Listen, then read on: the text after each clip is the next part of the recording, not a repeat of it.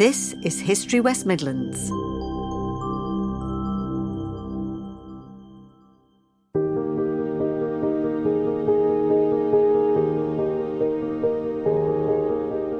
Rarely visited and unknown to most of the citizens of Birmingham, atop the iconic Library of Birmingham sits one of the world's great cultural collections, the Shakespeare Memorial Library.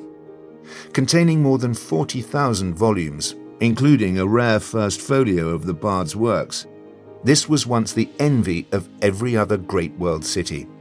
It was, and is, a spectacular example of the vibrant civic life of Victorian Birmingham, created by leaders such as George Dawson, the now largely forgotten philosopher of the civic gospel, who passionately believed that free access to knowledge and education was the right of each and every citizen.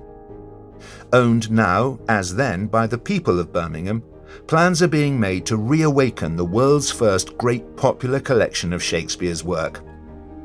To find out more about these plans and the collection, History West Midlands publisher Mike Gibbs talked to Professor Ewan Fernie, Chair of Shakespeare Studies at the University of Birmingham's Shakespeare Institute. Ewan, you have often said as a Shakespeare scholar that one of the greatest libraries of Shakespeare is here in Birmingham. It is, yeah. Why? People don't naturally associate Shakespeare with Birmingham anymore. But in the 19th century, when the Shakespeare Library was founded, it was founded in 1868, Birmingham was the capital of Warwickshire, which was Shakespeare's county, and it made perfect sense to make a claim for a serious relationship between Warwickshire's great town and its world-beating poet. That's part of the reason. I think what's almost more interesting is that Birmingham as a modern city, which was trying to shape a new sense of what metropolitan civilization could and would be, partly took Shakespeare's plays as a model for that. And the Birmingham Shakespeare Library is a testament to that too. So a testament to Shakespeare, but also to a partly Shakespeare-inspired idea of what the modern world could be. And what was that idea of the modern world? I think it was an idea of radical pluralism. I mean, Shakespeare's plays don't have a narrator. They dramatise lots of different selves who are all made vividly alive by Shakespeare's talent, contending with each other and cooperating and struggling. And I think for the city fathers of Birmingham and for George Dawson in particular, that sense of a kind of populous, exciting, dramatic, contested world corresponded to their idea both of what Birmingham was and of what the modern world could and should be. They saw Shakespeare as a great trailblazer for liberalism, for the freedom of all people to make their contribution to the play that we play together. You mentioned George Dawson. Who Yes. was he? George Dawson came to Birmingham in 1844 as a young man. He was a radical lecturer, an unconventional preacher, and he was the visionary behind the foundation of the Birmingham Shakespeare Memorial Library. How central then was Shakespeare to the ideal of civic government in Birmingham? Extraordinarily so, really. Shakespeare in Victorian culture did have a sort of amazing importance. The American thinker Ralph Waldo Emerson said that Shakespeare wrote the text of modern life, which is quite surprising to us to hear. And that's maybe why Birmingham felt it. Birmingham was a great modern city, and if Shakespeare wrote the text of modern life, then there was an interesting correspondence. But in Birmingham, the Shakespeare Library was founded right at the heart of things, by the town hall, by the council chamber. It was important to the city fathers of Birmingham that Shakespeare was kind of part of Birmingham's developing sort of active constitution. And Birmingham had its own Our Shakespeare Club, and you maybe hear a little bit of Brummie assertion in that Our Shakespeare Club. I mean, I think they knew they were making an extraordinary claim for Shakespeare. They knew that metropolitan culture, London culture, might claim Shakespeare. They knew that Shakespeare was from Stratford, but they also knew that Birmingham, as the great town of Warwickshire, had a claim to Shakespeare, and they said, we claim perhaps a higher morality for Shakespeare than has ever been claimed before. And what they meant by that was that they really felt that Shakespeare could be part of liberal life now, that the kind of life Shakespeare gave to not just his major characters, but even to his minor characters, was gave a kind of image of a Birmingham ethos of encouraging the little man, of seeing the value in male and female characters, of seeing life as a kind of cooperative thing within the new modern city. George Dawson also said, as the life president, I should say, of our Shakespeare Club, they wouldn't let him retire even when he wanted to, that Shakespeare had taught people in Birmingham to make toleration a temper instead of a principle. And it's a typical sort of Dawsonian remark, really, showing his seriousness and earnestness and his intelligence, because what he means there is that tolerance is a principle of the Liberal Party, of one party. But what Dawson wants is a kind of liberalism that goes beyond party politics. So he says not a principle, but a temper, that Shakespeare's a kind of coarse intolerance. And he's a coarse intolerance because he's so interested in all of his characters, in everybody. And that's what Dawson thought he'd brought to Birmingham, and that's what Dawson promulgated in Birmingham. And Dawson didn't think that there were secrets of state that should be kept from the people. He felt that there was a great truth that everybody's involved in life and should be, and he felt that Shakespeare proclaimed that truth, and therefore he wanted to give Shakespeare away and to encourage everybody to get stuck into local life and indeed government. What was the library? Was it a building? Because clearly it doesn't exist today. It was a building, but it was also a response to the Shakespeare Tercentenary, the 300th anniversary of Shakespeare's birth in 1864. There was great desire to celebrate that, to make the most of it, to celebrate Shakespeare as an English poet, as a great English genius, and Birmingham wanted a part of that. And then there was some discussion about what form that memorial should take. An obvious thing might have been to erect a statue, but George Dawson and others said quite explicitly, we don't want a statue. We don't want a dead stone effigy. What we want is to create a living monument to Shakespeare. And they wanted to gather together all of Shakespeare's plays, all of the editions, all the criticism, everything they could, really. And they wanted that to stand for the high regard in which Birmingham held Shakespeare, but they also wanted to give those great cultural treasures away to the people of Birmingham. Dawson was somebody who said that the time of private holdings of great works of art was about to come to an end. We were going to acquire great pictures and great texts and give them away to people. That was their proper station. That's who they really belonged to. And so it was a radical political gesture as well. Dawson and Birmingham wanted a Shakespeare monument for the people, and they wanted a Shakespeare monument that would indicate to the world that in Birmingham, Shakespeare wasn't heritage to be preserved so much as a living stimulus to a new kind of life. And that's, I think, a really exciting thing. Where was the library? Well, it was bang in the middle of Birmingham. It was in what was called Ratcliffe Place, which we now know as Chamberlain Square. So it was in the civic heart of Birmingham.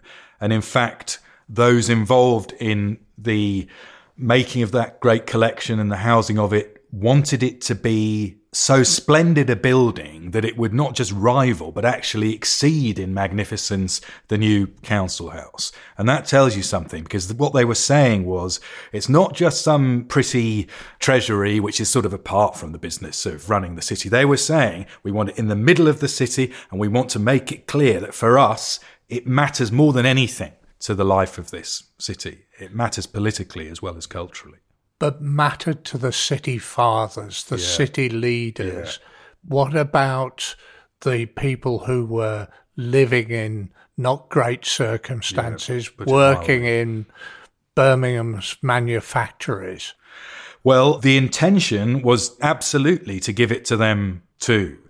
And, you know, as is always the case with these things, you know, there was a bit of sliding between theory and practice. And when a very famous German Shakespeare scholar, and Germany was the great place, though it might surprise us to hear it, for Shakespeare scholarship in those days, somebody called Professor Delius came to Birmingham to visit the Birmingham Shakespeare Memorial Library, and that gives you a sense of its international significance. But there was a letter, I've seen it in the paper, complaining that this great German visiting dignitary was treated much better by the librarians than the ordinary Birmingham working man, who also wanted to use what was founded as his library, their library. And we could say, well, it shows that it was still the old pecking order. But I think it's important to recognise there that this was a city in which you could, as a working man, write to the paper and say, hang on a minute, we don't want the fancy German professor to be treated any better than we are. So they felt that it was theirs and that they could protest if it was kept from them. They felt it was theirs. Was it?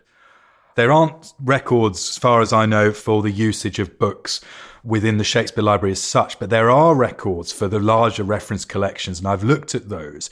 And they make very moving reading because all of the great trades of Birmingham are recorded. The borrowers are noted down by profession. So, you know, you'll get a pearl worker in 1891 or hairdressers or gun makers or flint glass blowers, and there they are recorded for posterity as users of these great cultural collections and indeed of what was the first great Shakespeare collection here in Birmingham. That's all too forgotten. But the Brummies of the time were proud that to Birmingham, the great credit of establishing the first great Shakespeare collection in the world belonged. But to my mind, what's even more to Birmingham's credit is that it established that collection for everybody. You didn't have to be a graduate. You didn't have to have a university ID card. You didn't have to have a relative from Stratford-upon-Avon. You know, if you lived in Birmingham, it was yours. And it included a first folio. The most famous book after the Bible in the world, that is the Birmingham First Folio. To this day, it belongs to me and to you and to every Polish builder and to every Muslim in Sparkbrook. And that's not enough known. And is that unique? It is. There's nothing quite like it. It falls in with a great programme of the Birmingham activist and preacher and lecturer, founder of the Birmingham Shakespeare Memorial Library, George Dawson, who believed that the time has come to give everything to everybody. That was the Birmingham way, and the great testimony to it is the Birmingham Shakespeare Memorial Library. And the library had a checkered history. Did it not burn down? It did, yes, like all great Shakespeare facilities, like the Globe Theatre too. It did, and of course that was a terrible tragedy, given what an important cultural achievement it was. It was 1879. So not long after it was founded, and some priceless books were lost. But though I hesitate to say so, it is also true that in a way it was the making of the collection, because there was such a powerful national and international response. The losses were quickly, I mean, there were some irrevocable losses, but the collection grew much larger than it had been before the fire very quickly, and donations poured in from Germany and elsewhere. And so this Birmingham collection was known and revered across the world. So to that extent, Shakespeare was a Birmingham playwright at that time. And how did the people of Birmingham react when the fire took place? It was seen as a great tragedy. The mayor famously went into the fire calling for the rescue of its books. The mayor, who received the gift of the Shakespeare Memorial Library on behalf of the corporation, proclaimed it as a great achievement of the corporation, and one that established its character, its commitment to culture for all. Dawson said that great painting and great literature should be available like sunshine to everybody. And what did Dawson think the average working man could get out of Shakespeare?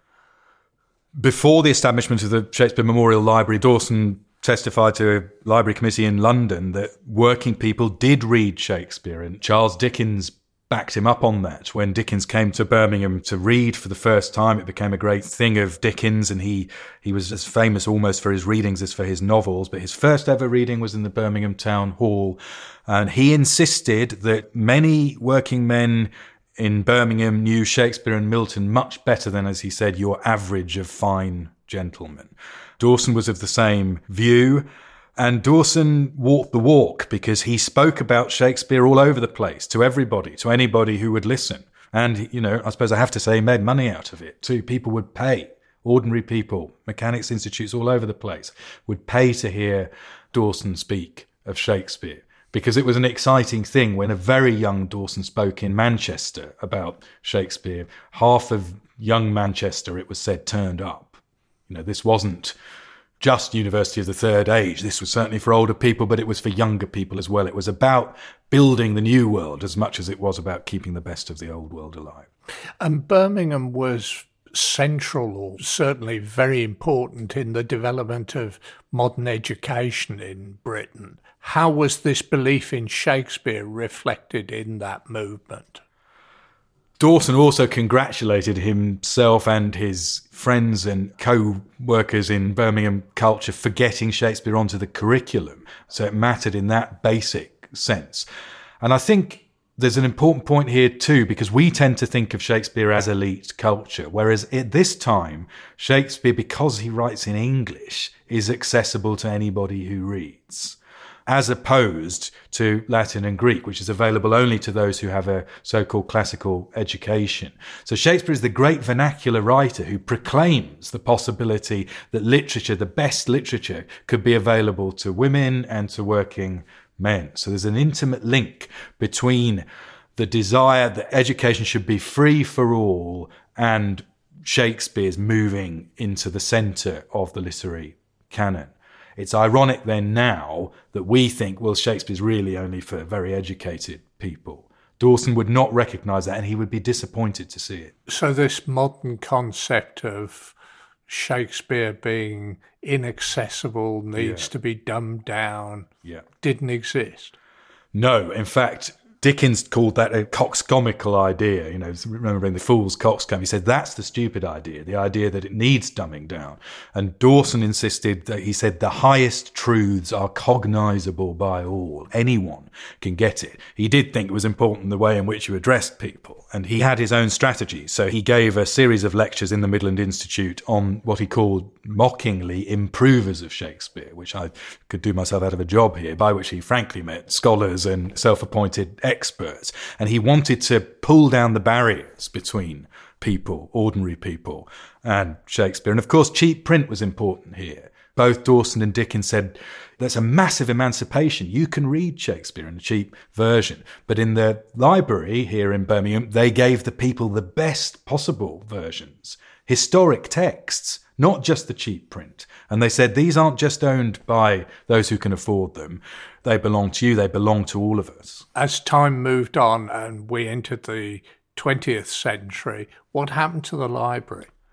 The library, until very recently, really was known internationally as a great repository for Shakespeare criticism and fine editions. And I should also say all sorts of other things. It's not just books. I mean, books are wonderful, but they're often not very alluring to look at. But the Shakespeare Memorial Library is full of really fine printed editions. There's a Salvador Dali version of Macbeth with splendid Dali pictures. There's Jean Cocteau's designs. There's Oscar Kokoschka's King Lear. So there are these great art objects in the library as well. There's an amazing German, I think of it as a kind of pre-digital age Facebook, because it's images, the faces of great German Shakespeareans, actors, but also translators and scholars. And what's particularly lovely about it is it was a tribute to the library for the hospitality that was offered to a German scholar. And he went back to Germany, commissioned a Leipzig metalworker to produce this extraordinary sculpture. The binding is a sculpture in bronze and green leather of the Holy Trinity bust in Stratford-upon-Avon. And this is in the 1880s, so not that long before the First World War. And it's inscribed as a token of thanks for the kind hospitality offered by the Birmingham Shakespeare Memorial Library. So it's a treasure trove. It's an Aladdin's cave. And all of that was there in the name of and for the use of the people. It does, however, have to be admitted that great collection became more and more a scholarly preserve. It was very well looked after by some wonderful subject specialist librarians who were employed by the city of Birmingham to promote Shakespeare and to promote this great collection. But it becomes less and less democratic as time moves on, as I think we start to believe, as you hinted, that Shakespeare really is for the elite. It's for an educated elite. But Dawson and the founders of that facility, were they here today, would really want to challenge that. And where is it now? It is now held by the Library of Birmingham. Many people see some of it. Many people have visited that, to my mind, great and important, iconic new building. And in fact, it is the Golden Cap that sits atop that extraordinary postmodern building. Within the Golden Cap is the Shakespeare Memorial Room, which was designed by J.H. Chamberlain, who designed many of the important buildings in the city, no relation to Joe. But it's there, the Shakespeare Memorial Room at the top of the library. It's wonderful that people go and see it and they get a sense of that association between Birmingham and Shakespeare. What's a bit disappointing is that they tend to think that is the Birmingham Shakespeare Memorial Library, when in fact you couldn't fit a fraction of it in that room anymore. We're talking a collection which has more than 40,000 volumes, that has 2,000 pieces of music, that has 15,000 playbills, that has countless posters and early film from the BBC archive and all sorts of things, extraordinary things, in 93 languages. All of that belongs to Birmingham. Birmingham doesn't really know it. And the world doesn't know that Birmingham holds this trailblazing democratic collection. And what's the vision for the future? To be frank, what has happened to the collection is it has became more of an academic resource, and it is a great scholarly resource. But now there is almost no funding for it. It is uncurated for the first time in its history. There is no digital catalogue, none. There's just a bound catalogue. So it's really only there for people who know about it, and it cannot be properly advertised or searched because it's in 93 languages. I mean, I don't know how many languages are spoken in Birmingham, but very many. And the diverse population of this city could read it, but almost none of those speakers are aware of it. It is there. I think, being eternally optimistic, really, that in a sense the crisis is an opportunity. Because it's sort of run aground, it's wonderful, it's there, it's being kept, looked after, it's not deteriorating, but it's not accessible. The light's gone out on it. I think it gives us an opportunity to say, okay, what is it? What is it for?